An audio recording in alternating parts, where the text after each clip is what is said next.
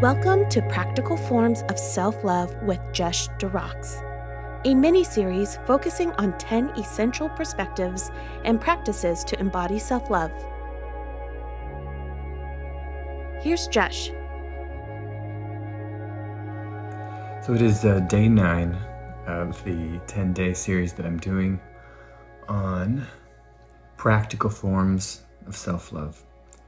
I think sometimes with really big subjects like self-love, there can be this tendency to just kind of smile and nod, as if we all know exactly what it is. I think we're afraid sometimes to maybe admit, I don't actually know what that is. We've talked quite a lot over the last 9 days about the fears that we have, the just very biological impulses that make being a human not the easiest thing in the world to do. And how those things affect us and how they affect our interactions and how they affect the way that we come across. In myself, I am really on a mission to hunt down all of the places that keep me hidden from myself, keep me hidden from other people, and just run up into those walls, find what they are, and push through them a little bit, which is definitely a form of self-love in itself. Growing awareness is the prerequisite to having a relationship, like we've talked about, the past 9 days. And having a relationship, obviously, is a prerequisite to love. Love is pretty deep into a relationship. That happens. And I would say relationship happens, especially powerful relationship, pretty deep into awareness.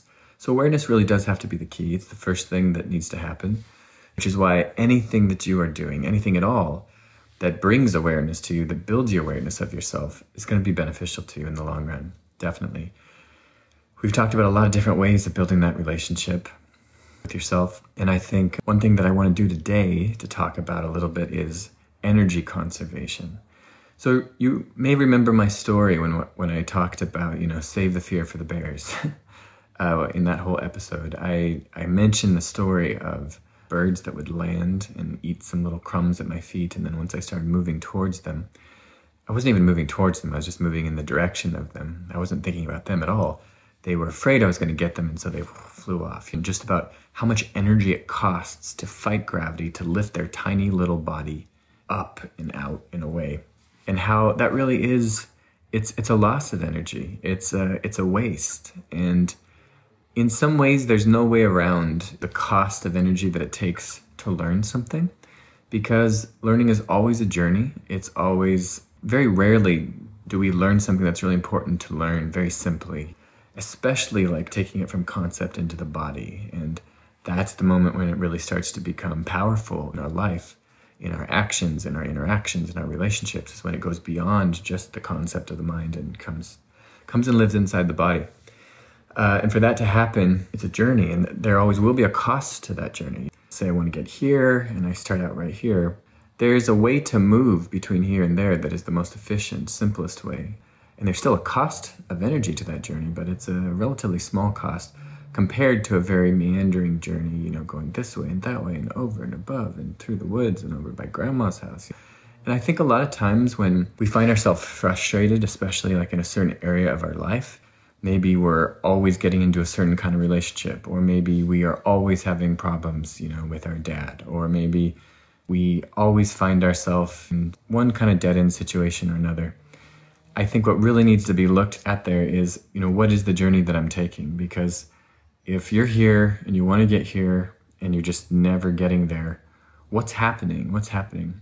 And I think one of the biggest things that keeps us from really getting to the place that we want to go, it comes down to conflicting desires, is what it comes down to.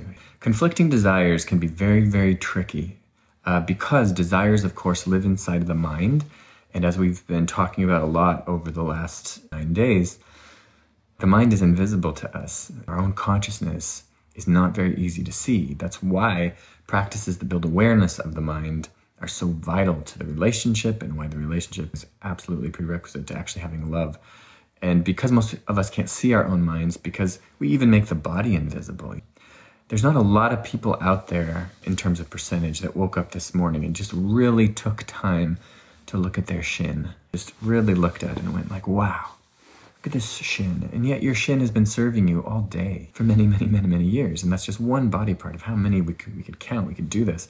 So you could say, yeah, no, I know I have a body. Do you have a vague concept that you have a body, or do you actually know in terms of experience that you have a body?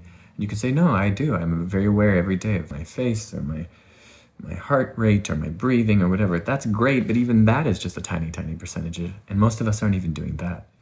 So when we go on this whole, journey, understanding of, I'm here and I want to get to this other place, there is going to be a journey, but how can I make that the most efficient as possible? I think looking at energy conservation is a really, really important theme.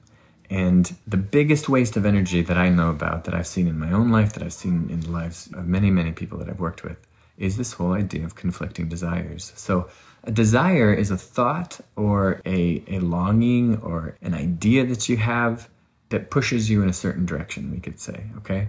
It's an ideal that you have. It's something that you hold as valuable or important.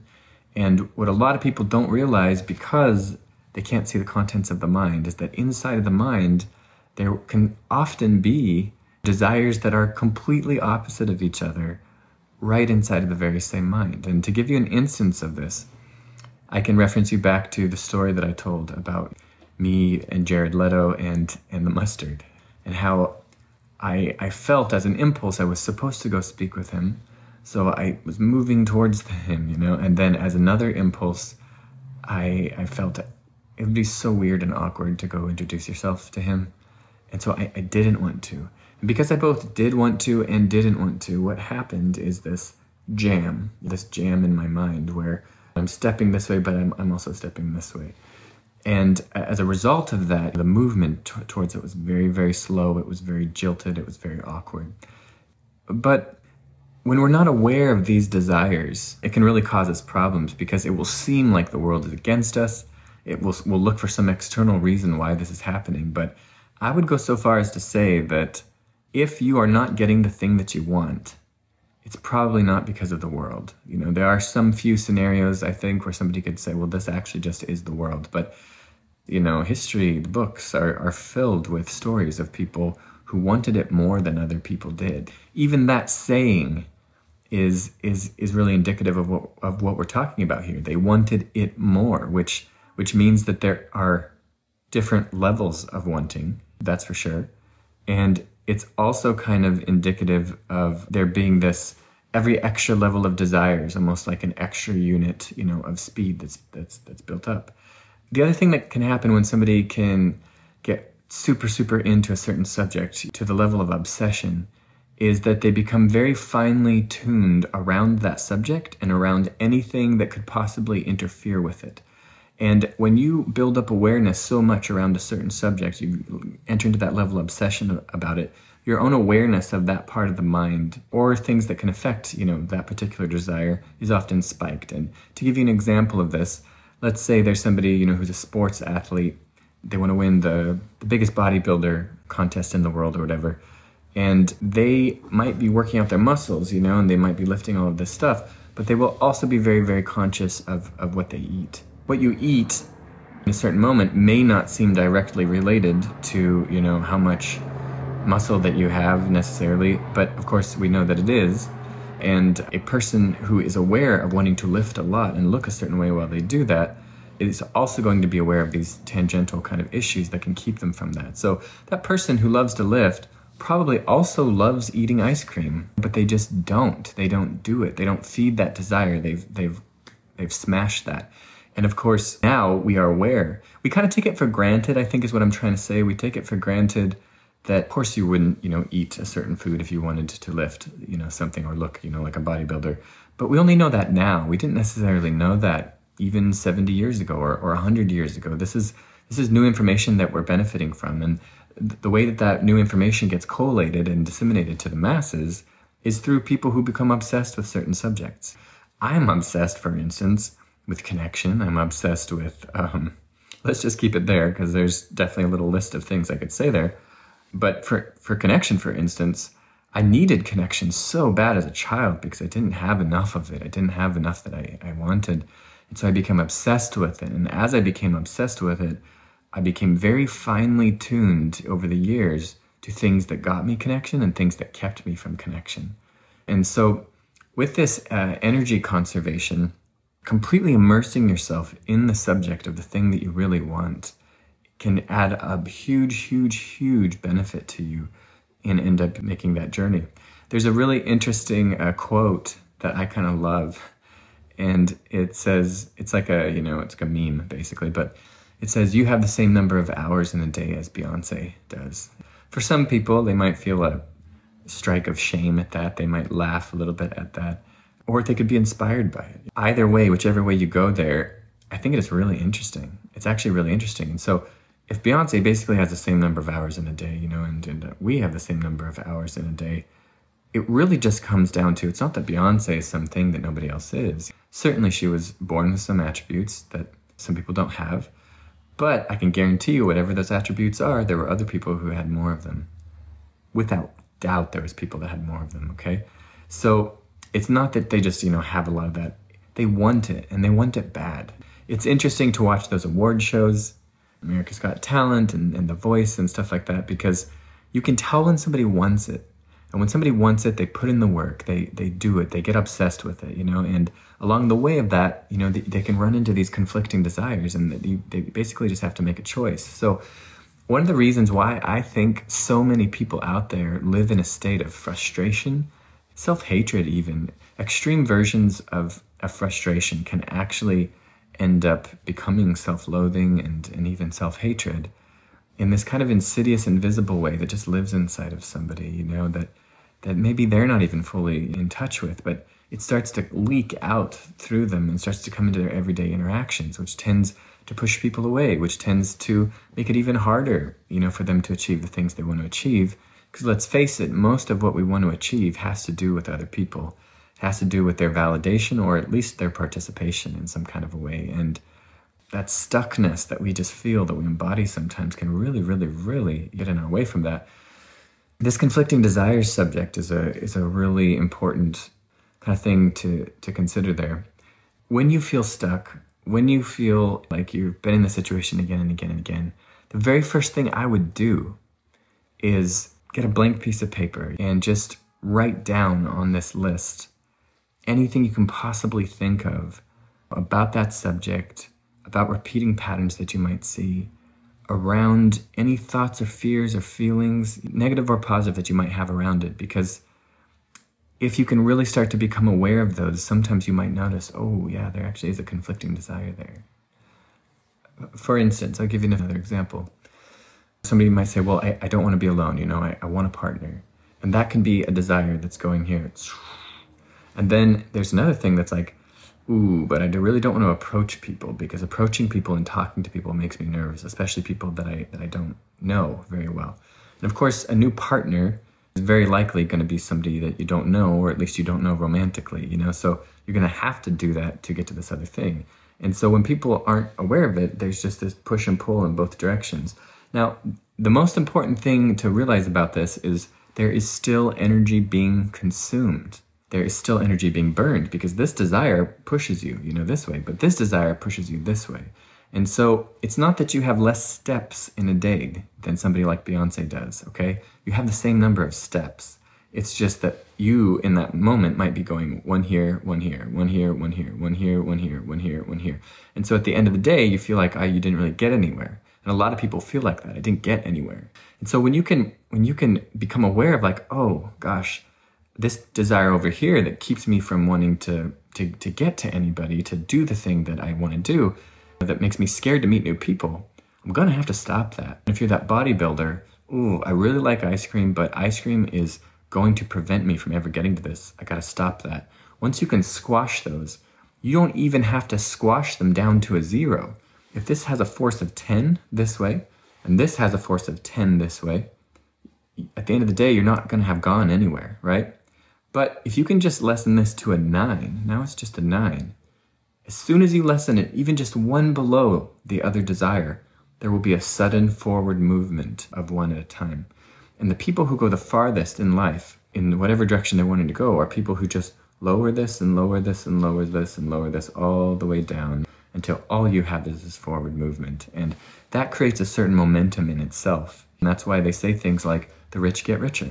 Because once you're inside of that momentum, and once that's happening to you, you just roll forward, move forward. And then it looks like you're a literal force of nature, like a Jay-Z or like a Beyonce. But they didn't start like that. They did not start like that. Nobody does. There's always this incremental movement. And I think sometimes in the very beginning, when somebody's in this kind of locked position and they want to move forward, but they have this conflicting desire that's going in the opposite direction, they can fight really hard just to lessen this maybe to a 9 or something like that. And they can feel bad about themselves and they'll be like, oh, that's not nearly enough. It's never going to happen. The other thing to remember about these journeys is that they're long journeys. And so if at least you're just stepping a little bit forward, just a little bit forward every single day, over a long span of time, you really can complete that full journey. I want to talk too about another form that can take. It's called shyness, okay? Somebody might say like, I want to find somebody, I want to be with somebody, I want to spend my life with somebody, I want a partner, but they're also like, oh, but I don't want to go approach them. The shy thing is a really fascinating concept to me particularly because I used to identify as shy when I was a kid, and even really into my 20s and a little bit into my early 30s, I probably in some ways thought of myself as shy. Maybe not in all scenarios in my 20s and 30s because, I started giving speeches in front of thousands of people, and certainly most people wouldn't describe that as shy. Performance can be a different thing than regular life, and so sometimes people learn how to perform and give a lot of themselves in a certain kind of scenario and then are not, able to do that in another way, and that was certainly the case for me. But when people come up to me and tell me that they're shy, so they can't do something, I always have this particular question for them, which first came to me, I think maybe like 7 years ago in Melbourne. I was giving a talk down there, I believe, Melbourne, Australia, and I was demonstrating this superfeel technique that draws out emotion from a random stranger couple. And this woman came up to me afterwards and she said, well, Jesh, you can do this, but I can't do this. It's really beautiful and I wish I could, but I just can't. And I was like, why? Why couldn't you do this? She's like, oh, I never could. I'm too shy. And I was like, oh, you're shy. And I said, well, I actually don't believe that you're shy. And she was like, what? No, I know that I'm shy, like I definitely shy. Ask all of my friends. And I said, well, are you shy in the shower? And she was like, what? And I mean, like you're there alone in the shower and you hesitantly reach for the shampoo. Excuse me, shampoo, I'm sorry. I need to get, some of this out. Sorry. And you hesitantly reach over and you hesitantly turn the hot water on. No, nobody is shy in the shower, okay? So if you are not shy in the shower, you are not a shy person. You might act shy. You might have a habit of being in a way that's shy. You might have a shy pattern that you default to, but it's really important to break down what shy actually means. This particular woman was a mother, and I said, here's another way that I know that you're not shy. And I said, your little girl, I happen to know, is named Jamie. I want you to imagine you're at a park, and you're with Jamie, and there's this kind of suspicious-looking guy 20 feet away, and he seems to be walking up towards Jamie. What do you do in that moment? He reaches over to take her hand and start pulling her away. What do you do in that moment? And her eyes kind of lit up, and she kind of was almost snarling. And she was like, I'll walk over there and I'll push him. Just this whole emotional display came out. And I was like, whoa. And then I said, is that what a shy person would do? And it stopped her in her tracks. She was like, oh, no, I guess not. See, so what shy really is just not feeling like you know what the appropriate thing to do is in a certain moment. And these certain moments are almost always social situations, okay? So all shy is just feeling like you don't know what the appropriate response is in social situations. See, because the moment that she knew the exact appropriate social response, which is, that's my daughter, there's no way I'm going to let you, touch her or take her away in any kind of a way. As soon as she knows that, as soon as she's 100% clear about it, quote unquote shyness just completely disappears.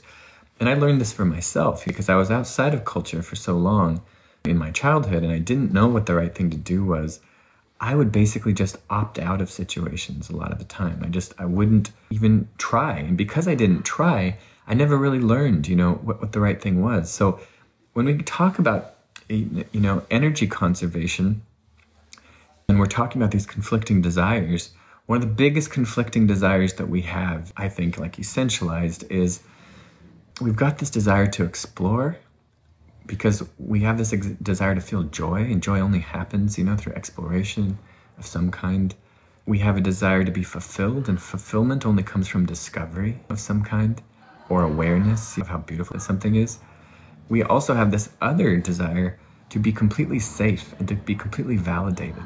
And I was giving a talk one time, and I was saying how that everybody wants, if you're an artist, you want to be a wild, crazy artist. In terms of you want to be able to make things no one has ever seen before. You want to blow people's minds. You want to create trends, you want to be celebrated as the best or the most innovative or whatever. But you want to do that in a way that feels completely safe, that everybody will applaud you for. And it's those two things do just not exist in the same place. They just don't exist in the same time, in the same place. The cost of discovery is exploration. And the cost of exploration is leaving the familiar. And where most people are in their lives is they value the familiar too much. They value social validation too much. Another way to say it is being masterful in front of others requires thousands of hours of practice when no one is watching. And most people value attention too much to spend the time away from it that mastery requires. And so here again, we've got this conflicting desire. We've got, I want to be masterful, I want to be the best chef in the world. I want to be the greatest singer in the world. But I also really just want to hang out with my friends tonight. And I want to watch the latest episode of, whatever Netflix show that I'm watching. And it's not that those things are bad, but they're definitely in conflict with each other. Because if you want to be the greatest singer in the world, or the greatest chef in the world, or the greatest basketball player in the world, you're somewhere working on those skills, or you're not doing the thing that keeps you from coming that, okay? And so what it really is, energy conservation, it comes down to honesty. It comes down to self-honesty, because we create loops with ourselves all the time, and then we get really mad because we say that we want a certain thing, but we don't really do it. We don't really do it all of the time. And sometimes we're not saying something else. Maybe we are saying part of it. It's no, I really want to be the best basketball player. Okay, you are saying that, and maybe that is a true desire in you, but you're maybe not also being aware of, and I want to eat lots of ice cream. Okay, that's fine. If you want to eat lots of ice cream, I'm not even putting that down. I'm just saying, then you should probably drop the other one. You basically have to pick and choose, because if you don't pick and choose, you're going to end up in this kind of a struggle position. And it's interesting to see how many of the great stories of our time and of our heroes and of times in the past, they often have to do with a limitation. It's somebody lost somebody that they loved, and once they lose that thing that they love, well, that's not a conflicting desire in that direction anymore. Now their mind bends completely on revenge or on building this thing that would keep other people safe that happened to their partner or whatever. Right now I'm thinking of Braveheart, the story of Braveheart. It's he was too scared to make too much of a noise against the oppressive government that was around him. He just tried to lay low, so he could maintain his life. And then his woman gets, kidnapped and killed. And now that conflicting desire to keep her safe or to keep his own life safe just puff disappears. And as soon as that desire disappears, all you have left is that driving forward force. So to summarize a lot of the stuff that I'm saying here, to really take advantage of practical self-love through energy conservation, it really boils down to self-honesty, which is deeply tied into awareness, like we've been talking about. How does a person practice getting out of something like shy? The way that you practice moving outside of a habit of being shy is to just make decisions. To make decisions, because the hesitance of not knowing, well, I don't really know, it's maybe this, and it's maybe that, and it could be these other things. That kind of an energy will tend to keep a person complacent and still. It will keep a person in the known. And if they have some spark of explorer in them, some piece that wants to be recognized and seen and shared, then it's going to create an inner conflict. And the cool thing about this too is that you're in an inner conflict because you will feel it. Your body will feel frustrated. You will feel stuck. You might feel angry. If you have self-loathing of any kind, if you have self-hatred of any kind, you trace that back, and it's going to be because of conflicting desires. I absolutely guarantee you. It will be because of conflicting desires. So if you follow that loop down, you can untie some of those knots and free up a lot of energy, which is very, very exciting. It's very, very exciting that this is within your ability to do. We talked about everybody having the same number of hours in a day as Beyonce, and if she's traveled way up here, and most people, have only kind of done one of these kind of things, how did she get up there? You could say, well, she has long legs, she's a giant. No, she has the same legs as you. She has the same number of hours in a day as you. She's just using those hours differently. Another way to look at that scenario is imagine that there's a rope, okay? And let's say everybody has pretty much the same amount of rope. All of these conflicting desires that we have are like knots. So if we have one conflicting desire, what happens to the length of that rope? And then another conflicting desire, and then another and another. And most people have so many conflicting desires. Their little tiny rope goes down to this, and it's just this big kind of like ball. And there's that little rope to bend to. And so when they feel stuck in the pit, when they go to help somebody else, they just pull out this little tiny rope, and they're like, oh, this is all I really have. And then they'll say things like, I'm just not the kind of person who was born with a big rope. It's just not who I am. And it's like, bullshit, I don't believe it. And again, a lot of people who do great things in their life, have a lot of rope to bring to something, they have gone through big suffering that has stolen some of those knots from them. It's cut the knots. Sometimes that happens. Other times, people just get so single-minded focused on that they're like, I'm going to push through this. I'm going to overcome this. I'm going to do whatever it takes, whatever it takes, whatever it takes. And that saying, whatever it takes, is a really, really powerful saying. And if you're not willing to say whatever it takes about whatever one of your dreams is, you should seriously consider putting down the dream. Because if the dream isn't that great of a dream that you're not willing to do whatever it takes, then you're going to just be setting yourself up for a conflicting desire position, because your body comes born with desires to stay familiar, to stay where you are, to stay in the easy place, to be lazy. Our body already has that. That just comes natural. So if you've got a dream right now that so far hasn't really taken you beyond those base human desires, it's almost like those base human desires are like a kind of a gravity. You have to find a dream that's compelling enough to you, a reason that's compelling enough to you to break that gravity and shoot up. And that's why people like Elon Musk are so fascinating to me, because most of us get up in the morning and we're like, our problem is that Sally doesn't like us anymore, and it's like, Sally doesn't like me and she used to like me. Elon Musk wakes up in the morning and he's wondering, how do we get oxygen on Mars? How do we get oxygen on Mars? So if you want to look at a person who has a frickin' dream that is huge, look no further than somebody like him. And there's thousands and tens of thousands of people on the planet with dreams of his size. And so I think sometimes, people are like, we need to let go of our resistance. Yeah, maybe, and maybe resistance will always be with us. Maybe instead of letting go of resistance, you need to get a better dream, because maybe the dream that you have just hasn't been compelling enough to you. Maybe you need a dream that is so exciting to you, that is so bold, that is so daring, that it just kicks alive something in you. I think a lot of times people kind of settle for cliche dreams. They settle for a dream that it looked like somebody else had and it seemed nice. It's like you're at a restaurant or something and you see somebody over there who's happy and with somebody in love, and you're like, I'll have what he's having. I'll have what she's having. And it's like, come on, guys. This is your life. This is your ability to pick what you want to dream about. I can tell you this.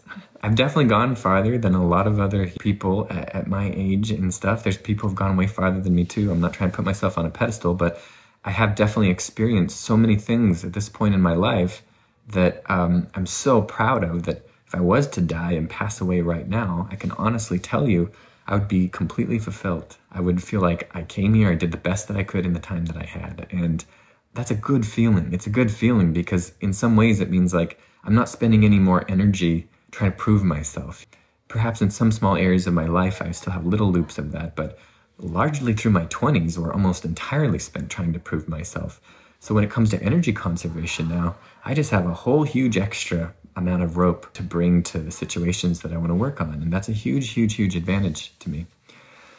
I can tell you too about my current dreams that I'm working on. I am so excited about my current dreams because if any of my current dreams even become 20% or 30% fulfilled, hundreds of thousands, if not millions of people on the planet will have lives improved because of it. And that's so exciting to me that it pushes me through things that are scary. It makes me want to be creative when it comes to problem solving. If you really, really want something, you will find a way to make it happen. Whatever it takes, right? Whatever it takes, whatever it takes. So sometimes people look at a person like Beyonce and say, well, she had superpowers. I would say no. I would say she doesn't have superpowers. I would say she wanted it more than other people did. Along that path of wanting something more than someone else does, you develop superpowers, you develop skills, you develop ways of seeing the world and yourself that to other people look like superpowers, but at the time that you do them, they're just the obvious choice. They're just the obvious choice. A couple more things. Nelson Mandela, talk about a man who went far, talk about a man who accomplished extraordinary things, spending 20 or 30 years in jail and then becomes like the leader of an entire country that put him in jail in the first place. And it's wild. It's a crazy thing. He says something really fascinating about this whole journey aspect we've been talking about. He says, I never lose. I either win or learn. And when you can have that kind of a mindset that there is no loss, what he's basically saying there is this whole conflict of like, what if it goes wrong? What if everybody hates me? What if I don't do this and it was all a waste? He's basically saying that very common human desire he completely got rid of. And all that was left was this desire to go do what he wanted to do, because he knew either he was going to win or he was going to learn. And either one of those is completely fine with him. Either he gets the thing that he wanted, or along that way he becomes stronger and richer and more powerful, better able to get the next thing that he decides to want. That is so powerful. That is so, so, so, so beautiful. So people who aren't trying, they neither win nor learn. And so that whole loss that we're so afraid of really is an illusion. It's an illusion because that he spoke the truth. You do either win or you learn. Those are the only true things. So this fear that we have of loss that keeps us stuck here, it's not even real. But the fear of it is so great that it will keep us frozen. The other really interesting thing I was thinking about when I was talking about all these kind of subjects with some of my students and some of my friends and just in my own head, I was thinking about experiencing micro-terror. And what I mean by micro-terror is, let's say you are the person, who wants to have a partner. And then you are also very afraid of it not going right. And so there's this one particular girl at work that you're kind of interested in.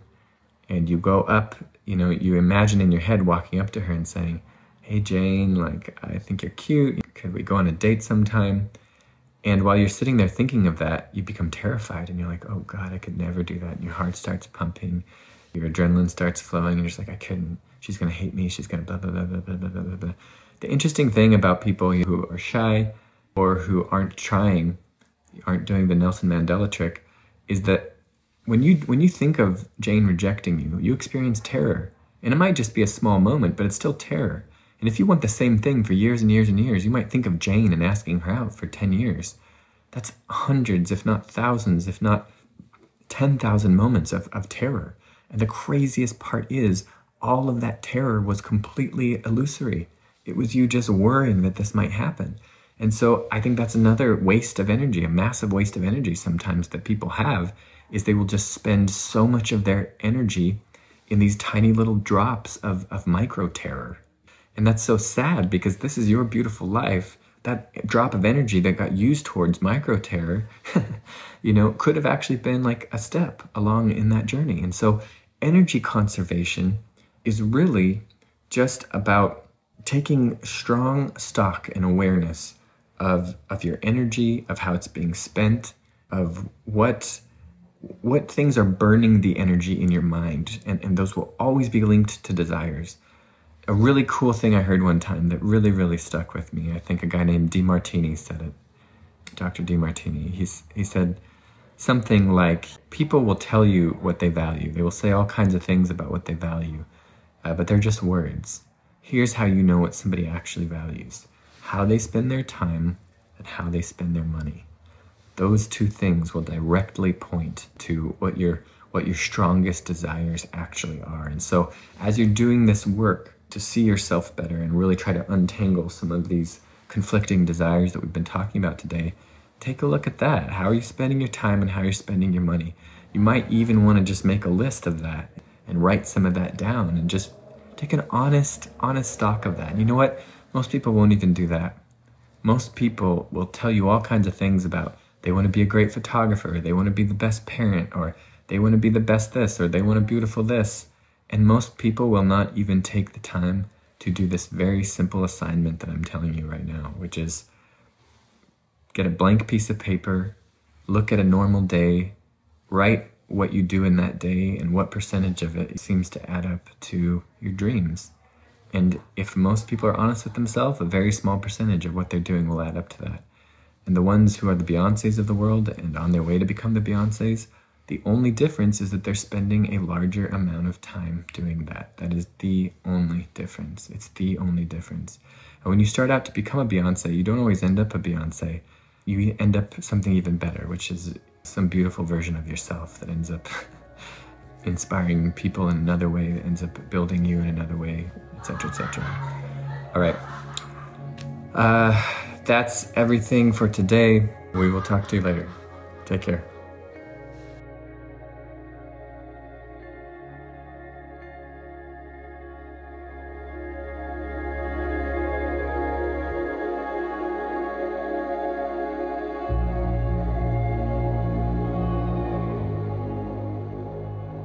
Practical Forms of Self-Love with Jesh D. Rocks is produced by Jesh D. Rocks and edited by Elizabeth Wyndham. Our theme music is by Kai Kai. It's called Celeste from the album Fantasize. If you like what you heard, please subscribe, rate, and review on Apple Podcasts. Also, if you know someone who would appreciate this mini-series, we encourage you to share it, screenshot it, and airdrop it to your friends, family, and general community. You can find Jesh at Jesh D. Rocks on Instagram and Facebook.